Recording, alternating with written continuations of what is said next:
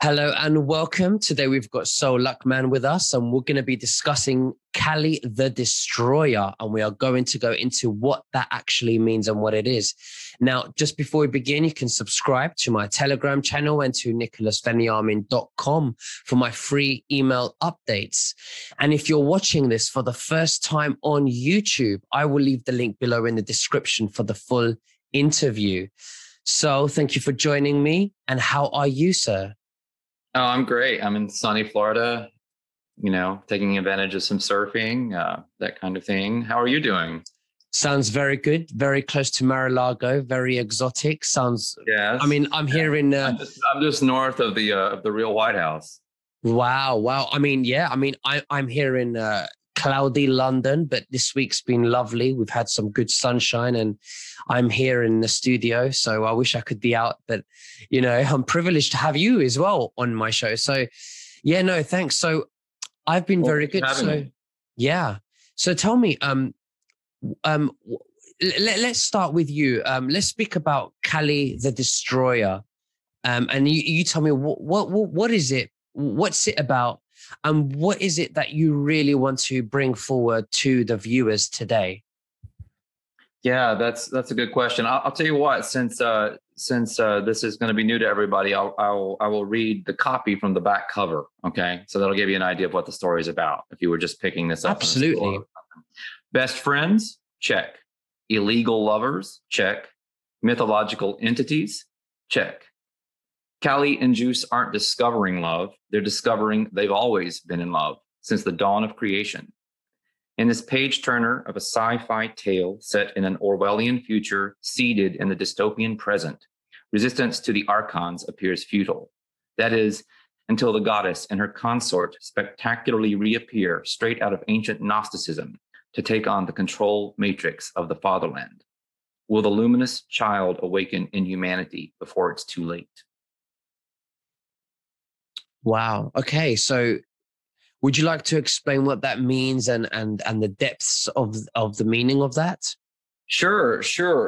The book is in many ways a kind of meditation on Gnosticism and a telling of the Gnostic story of the fallen goddess. This is what John Lash, whom I'm deeply indebted to, would call the fallen goddess scenario, and it's the idea that Mother Earth is a literal divine being, a sentient woman of divine nature that we inhabit, and she is literally our mother. It is our Mother Earth. So the Gnostics and the writings that were recovered in various places, but the Nag Hammadi writings that were discovered in 1945, of all strange years, in Egypt, these Gnostic texts, these fragments of these ancient texts, tell the story that John Lash, in his book Not in His Image, was able to put together as the fallen goddess scenario. And it involves how we got here and who our enemies are, what the nature of evil is, what we can do about it. These are the kinds of questions that were questions and answers that were presented within this material. So what I did is I wrote a novel about it. I'll give you just a little bit of backstory on how the novel happened. Mm-hmm. The last novel I wrote was called Snooze, A Story of Awakening, and it won some awards. It had some success, and it's about a young boy learning to harness the power of his dreams. It's a novel about lucid dreaming, parallel realities, Hindu mysticism. It's a very, very spiritual, visionary type of novel. That novel was given to me in a kind of download. I woke up one day and it was just there. The whole plot was there, and I started writing, and it just, I wrote essentially what I was given. The same thing happened with Kali back at the end of 2019. I went to bed one night, thought I was going to get a good night's sleep, and instead I spent the entire night feeling kind of electrified as I downloaded the entire plot of this novel. Now, the strange thing about this is that the plot starts out in the present day with a pandemic, which was actually a plandemic. And it goes through the entire depopulation, vaccine agenda, the eugenics, all of it, and ends up in this dystopian future because it wasn't stopped. What's incredibly bizarre about that is that I got this plot at the end of 2019. Think about that. I had not even heard of this alleged virus or anything like that. This was before it broke in the Western media. So I began writing this novel, and I wrote it as the pandemic unfolded. Right. So you're saying that this was a dream that then you wrote down? No, I was awake. I was awake, and I was given this entire plot involving everything we've experienced, practically all of the control, all of the divide and conquer, all of the use of racism and the race problems associated with this, to end up in a highly segregated, futuristic society with a tiny elite controlling a bunch of slaves, basically, after depopulation. And how did you receive this? Well, I don't know exactly. It came through just from this source that I got snooze from, I suppose. I know there's another writer, interestingly, a Gnostic writer, very famous, Philip K. Dick. He wrote Man in the High Castle. He wrote a bunch of different things.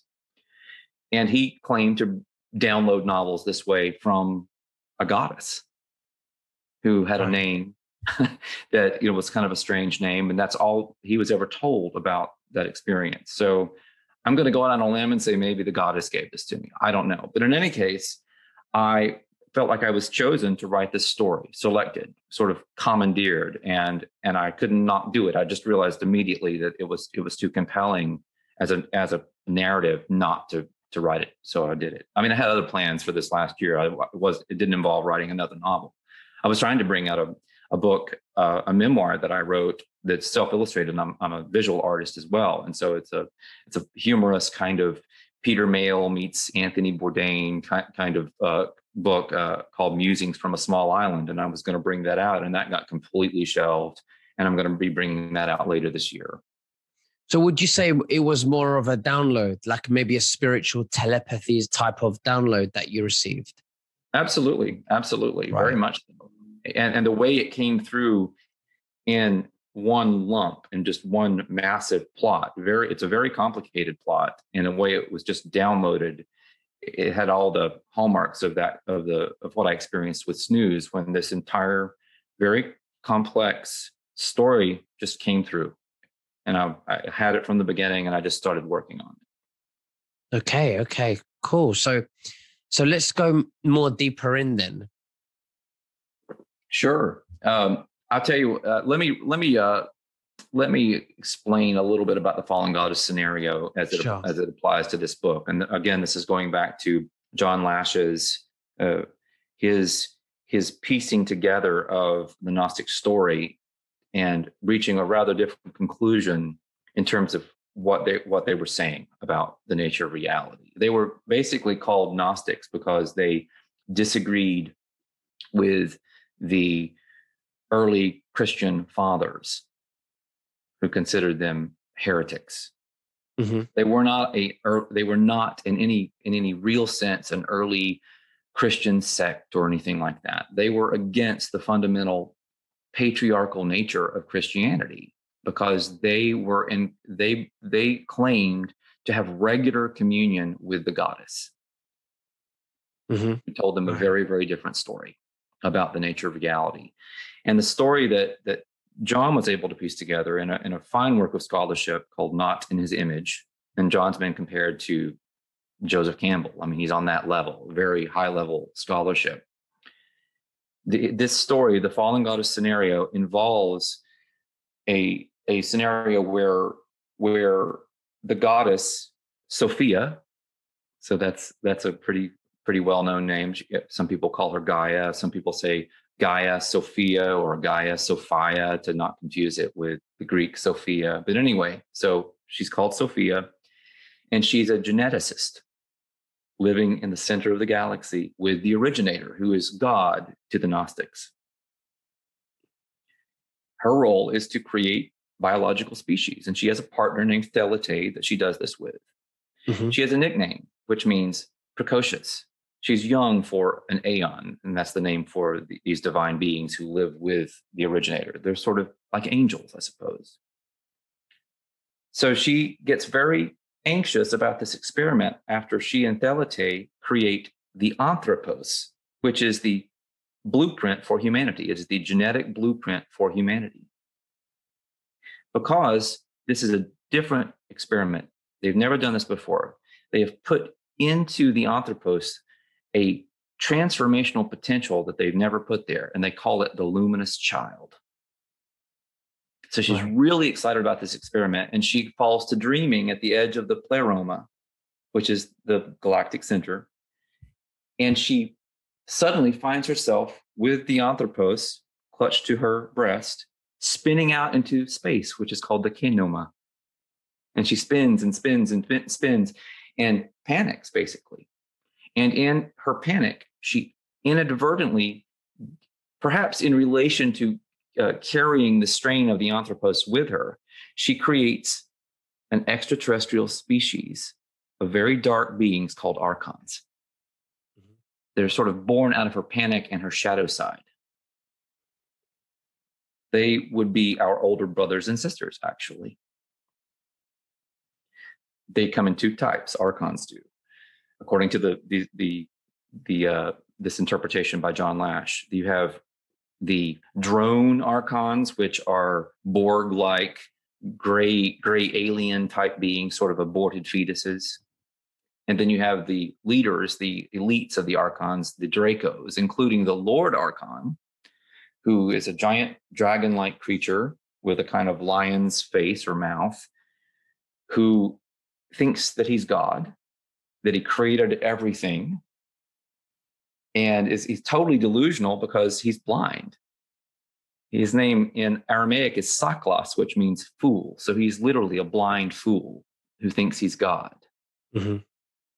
So this ends up being what we're up against in a way, is this archontic structure, because they are mind parasites who get inside, especially certain susceptible human populations who we might call the Illuminati, the Cabal, the Deep State, or whatever. And generation after generation, these dark people on our planet commune with the Archons and the Lord Archon to receive their marching orders to carry out this multi-generational, multi-century, multi-millennial game plan to bring humanity to heal, to create something like on the Georgia Guidestones with maybe 500,000 people ruled by an elite and that sort of thing, and ultimately to terraform and conquer the planet itself. So when you look at, from a Gnostic perspective, what is the nature of evil? I've just defined the origins and the nature of evil. It has to do with subterfuge, with the creation of lie on top of lie on top of lie, so that you ultimately are living in a kind of simulacrum of reality, very Matrix-like indeed. So in the Gnostic writings, you have, all of this happened, by the way, before the Archons were created, before she became the planet, and ultimately she gave rise to the human species. And so we're living on her literal body, right? According to this model. She had an encounter with the Lord Archon, and he was being very, very overweening and arrogant. And this is what she said to him. It's very fascinating. This is from one of the Gnostic texts called On the Origin of the World. She said, "You are mistaken, blind one. There is an immortal child of light who came into this realm before you, and who will appear among your duplicate forms in your simulated world. And in the consummation of all your works, their entire deficiency of truth will be revealed and dissolved by this luminous child." Wow. Right. So when you earlier spoke about brothers and, older brother and sisters, does that include the Andromedans? Well, it's an interesting question. I absolutely believe that there's intelligent life throughout the galaxy. There's an enormous amount of data supporting that. But if you buy into the story of the Archons would be in control of this solar system. Mm-hmm. Right. Therefore, they would have a lot of control over who comes and goes in the solar system. They also have the ability to create such holographic reality overlays that you can't. It's just like with CGI now. They are the ultimate deep fake artists. They've mastered it, and they can also fool the human mind. They're literally mind parasites. Mm-hmm. So it calls into question many of the stories we hear about other ETs and involvement in our solar system, because they could have made all of it up or some of it up to fool us. So we really don't know for sure what's going on. And when we say we don't know, you're talking about things that they may have made up, such as the moon, which some people believe it was located and placed where it is by ETs 500,000 years ago. And maybe the sun is a natural thing that was not placed there by the ETs. Is that what you mean? Well, I simply mean that you have to look at all narratives that are official narratives, or even things that come out in the alternative media, with a very skeptical eye. Right. Because their fingerprints are on everything in our world. So, and they have a very black and white, they're a binary intelligence. So when they say one thing, they usually mean its opposite or nearly its opposite. This is how they work. And this is why you can tell that the media and the governments, everyone is really archontified, because they are acting like archons. Mm-hmm. Absolutely. With regard to the moon, actually in the Gnostic writings, the moon is a natural body, mm-hmm. and it was to be placed here alongside with the sun. And there was going to be a natural earth that was going to, when it was ready, that was going to be the birthplace for humanity. So what happened was Sophia ended up becoming the earth through an accident, and it changed the experiment.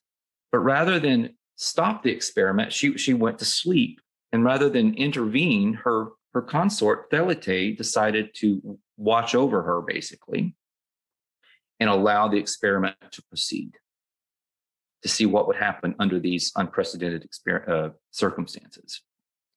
So interestingly, also in the Gnostic text, the sun was considered to be a sentient being.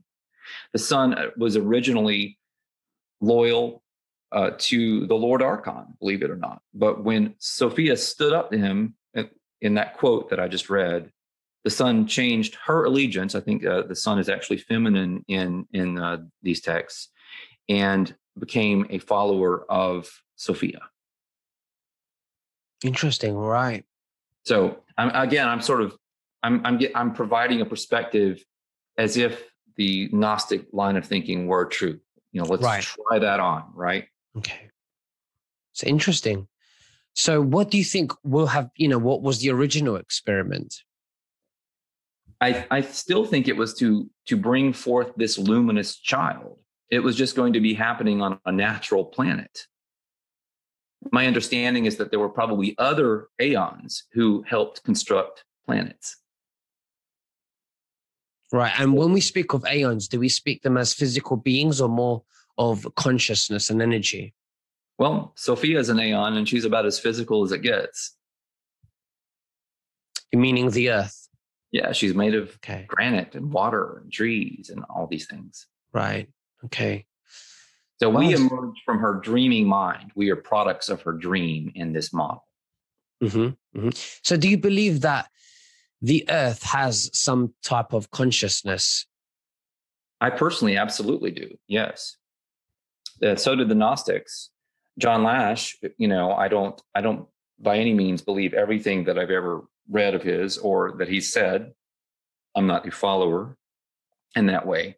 But he claims to have actually met the goddess on numerous occasions, doing what the Gnostics did to get there. And that involved taking certain substances. They used a kind of ergot that they knew how to brew.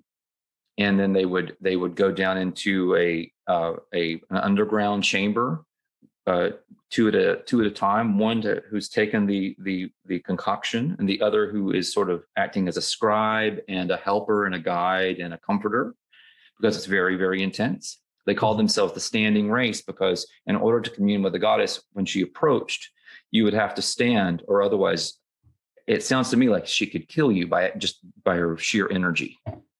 Right. Stand very straight and tall, then all the kundalini, all the energy that would be coming through that experience would flow through you and not harm you. So they call themselves the standing race. Let's speak about where the Cabal and the Matrix and the takedown of the Cabal all fits in this, please. Yeah, absolutely. So if you look at this quote, that I chose this quote as my epigraph because it has all of these elements embedded in it very, very succinctly. So first of all, you've got this idea that the archons have created a simulated world. Mm-hmm. And there are all of these duplicate forms, which is basically like roboticized people who are essentially human archons who are taken over and are walking around. Either they are sort of in on it at an Illuminati planning level, or they have been duped by the narrative and they're walking around with masks on their faces, getting jabs, and just essentially acting like lobotomized people.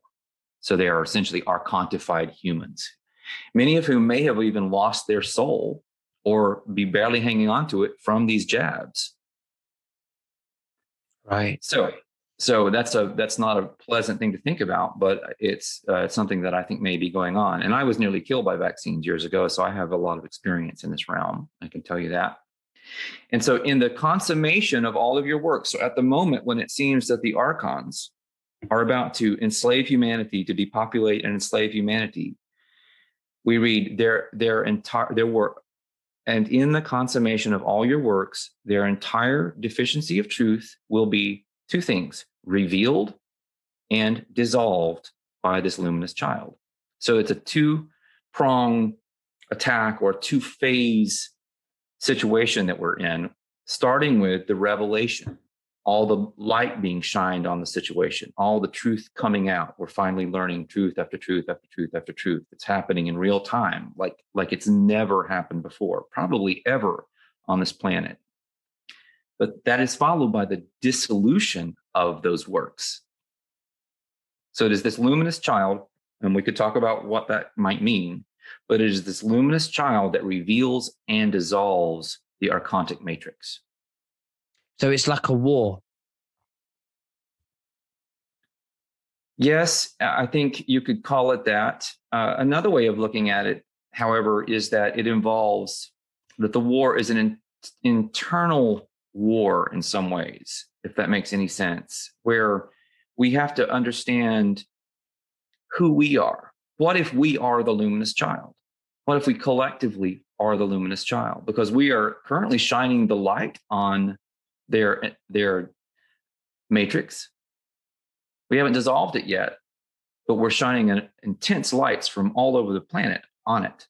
That tells me we are the luminous child. Mm-hmm. And it's happening right now. And then once that reaches a certain critical mass, a certain threshold, a certain frequency, however you want to look at it, then we can actually move on to dissolving the matrix. But what I will say about that is that the word dissolve is not exactly the same as destroy, even though I've chosen the term destroy for the title of my book. I'm playing off of Kali the Destroyer with a K. That's the title of the Mahavidya, the aspect of the goddess. But actually, my book is spelled with a C, Kali, Cali.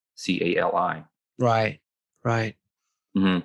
So what I wanted to say is that I wrote a book a few years ago, a satirical dictionary called the Angels Dictionary. And I defined shadow side this way.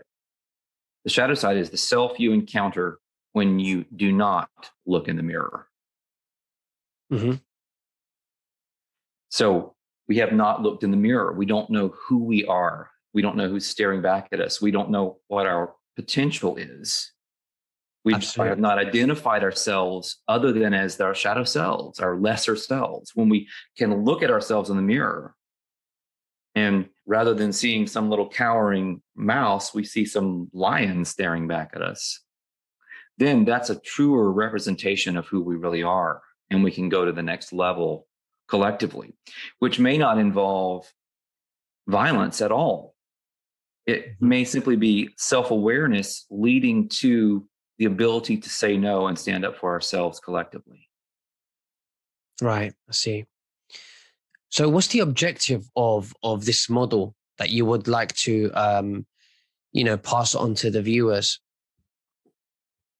The objective is to tell a good story, first of all, to entertain. That's always got to be your first objective as a writer.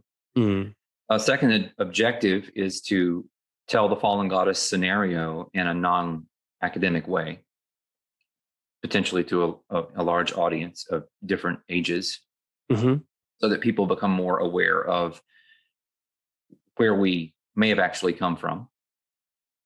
And in so doing, to awaken more people to the importance of reconnecting with nature, the natural environment, with the divine feminine, and even the divine masculine, because they're related. You have in the two aeons in the Gnostic story, and this is definitely a part of Kali the Destroyer, this is the ultimate twin flames novel.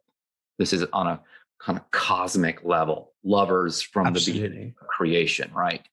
And so they not only in the Gnostic story, they not only represent the divine feminine and divine masculine, they enact it and pass it on to their genetic creations, which would be humanity. So archetypally, we have within us, every person, regardless of gender or sexuality, has both divine feminine and divine masculine attributes. So I think coming to terms with our wholeness and being able to integrate those would be a huge step forward as we turn into luminous children, whatever that ultimately means. Absolutely. So it's basically to give us some kind of, understanding of who we are and where we're going and how we can overcome and shine the light that we are shining, to bring down the matrix so that we can move forward. Yeah, that's well put. Absolutely well put. But it's more than just theoretical. There's a plot line involving something called the language of the birds. There are these people that are called the bird tribes, and that's an homage to Ken Cary's work. But so I have the bird tribes in my book. They speak a language called the language of the birds. It is a sacred language.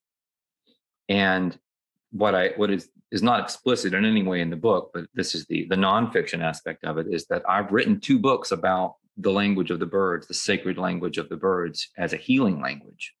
This is how I cured my own vaccine damage.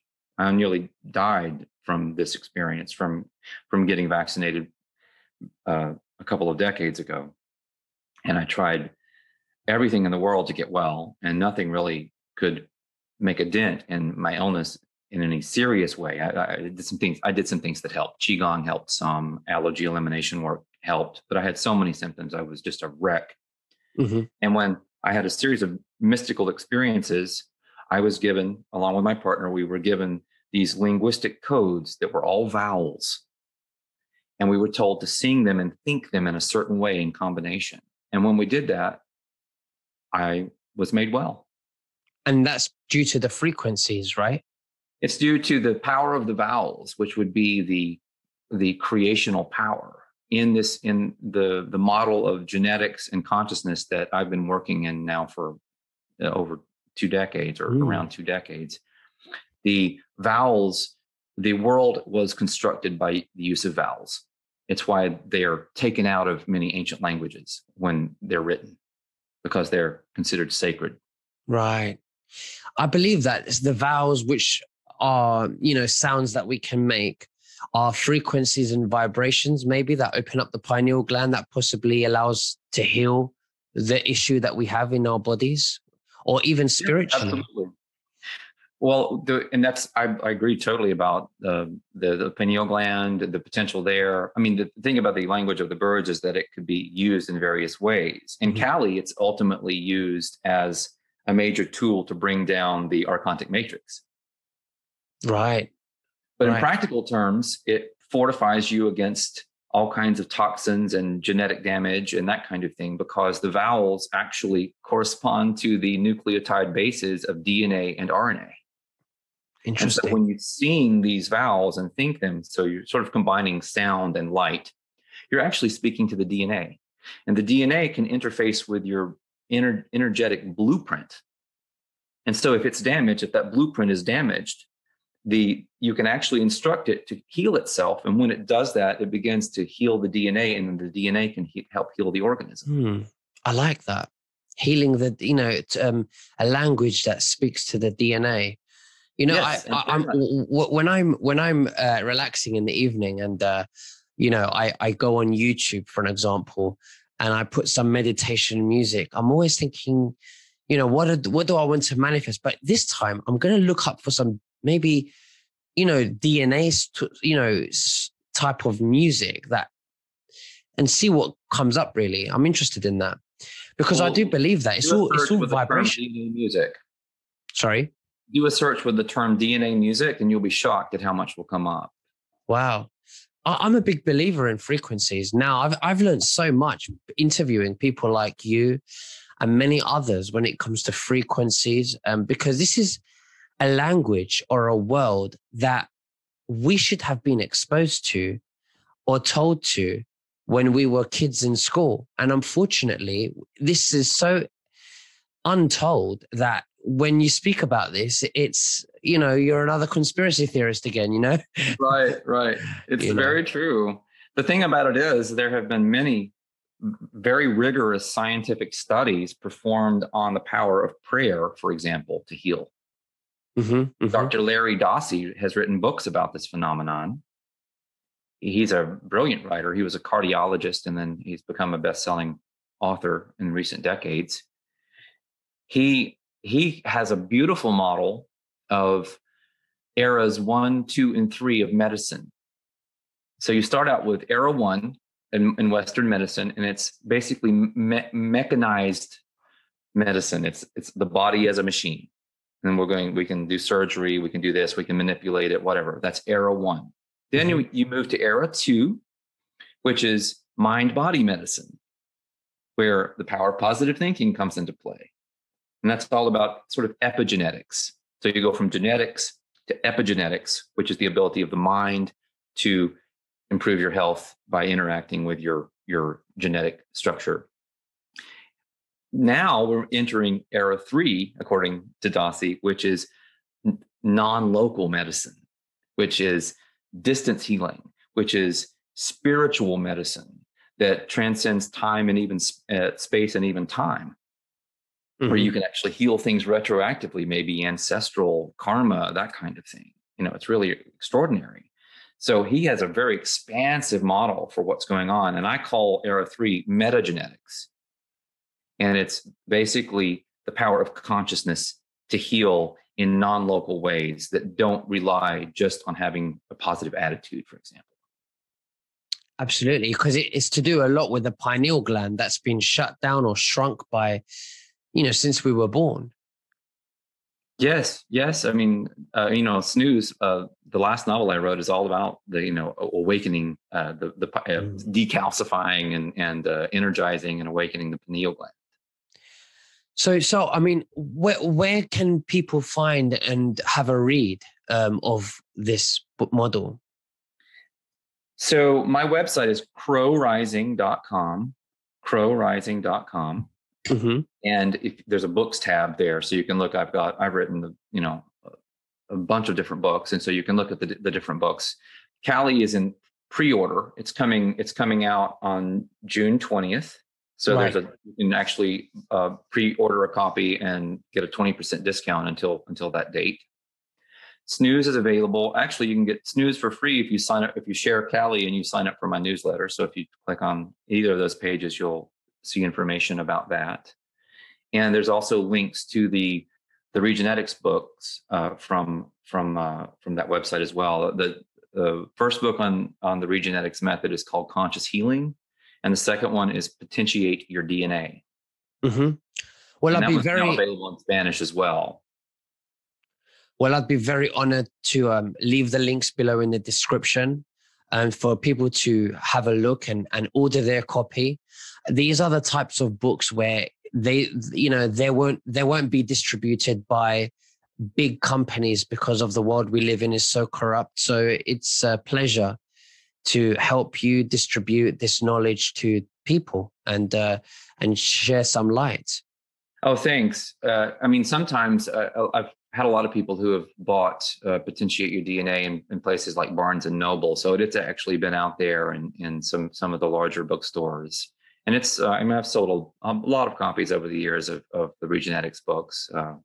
They perform remarkably well as self-published books. I can't really complain at all. Okay, that's fantastic. Well done. They've been referenced in other people's books and that kind of thing. So that's been, a really fun thing to see just build over time as more and more people become aware of this emerging paradigm, this non-local Era 3 paradigm that we're in. Excellent. Well, so thank you so much for joining me today. It's been amazing. Is there anything that you'd like to say to the listeners before we end this interview? Oh yeah, I do want to say one more thing. We do a monthly potentiation ceremony. Potentiation is the first of the DNA activations in Regenetics. So the first Sunday of every month, we do a global ceremony for anyone who would like to sign up, and it's free to sign up. So we're doing one this Sunday. I don't know when this video will be published, but we do that the first Sunday of every month. So please have a look at that. You can go to phoenixregenetics.org, phoenixregenetics.org, and it's the worldwide potentiation ceremony. Excellent. Well, thank you so much for that. And we'll definitely speak again sometime soon, and God bless. Thank you so much for having me. I really enjoyed meeting you. Thank you. No, you likewise. Thank you so much, and God bless you. Bye-bye. Thank you.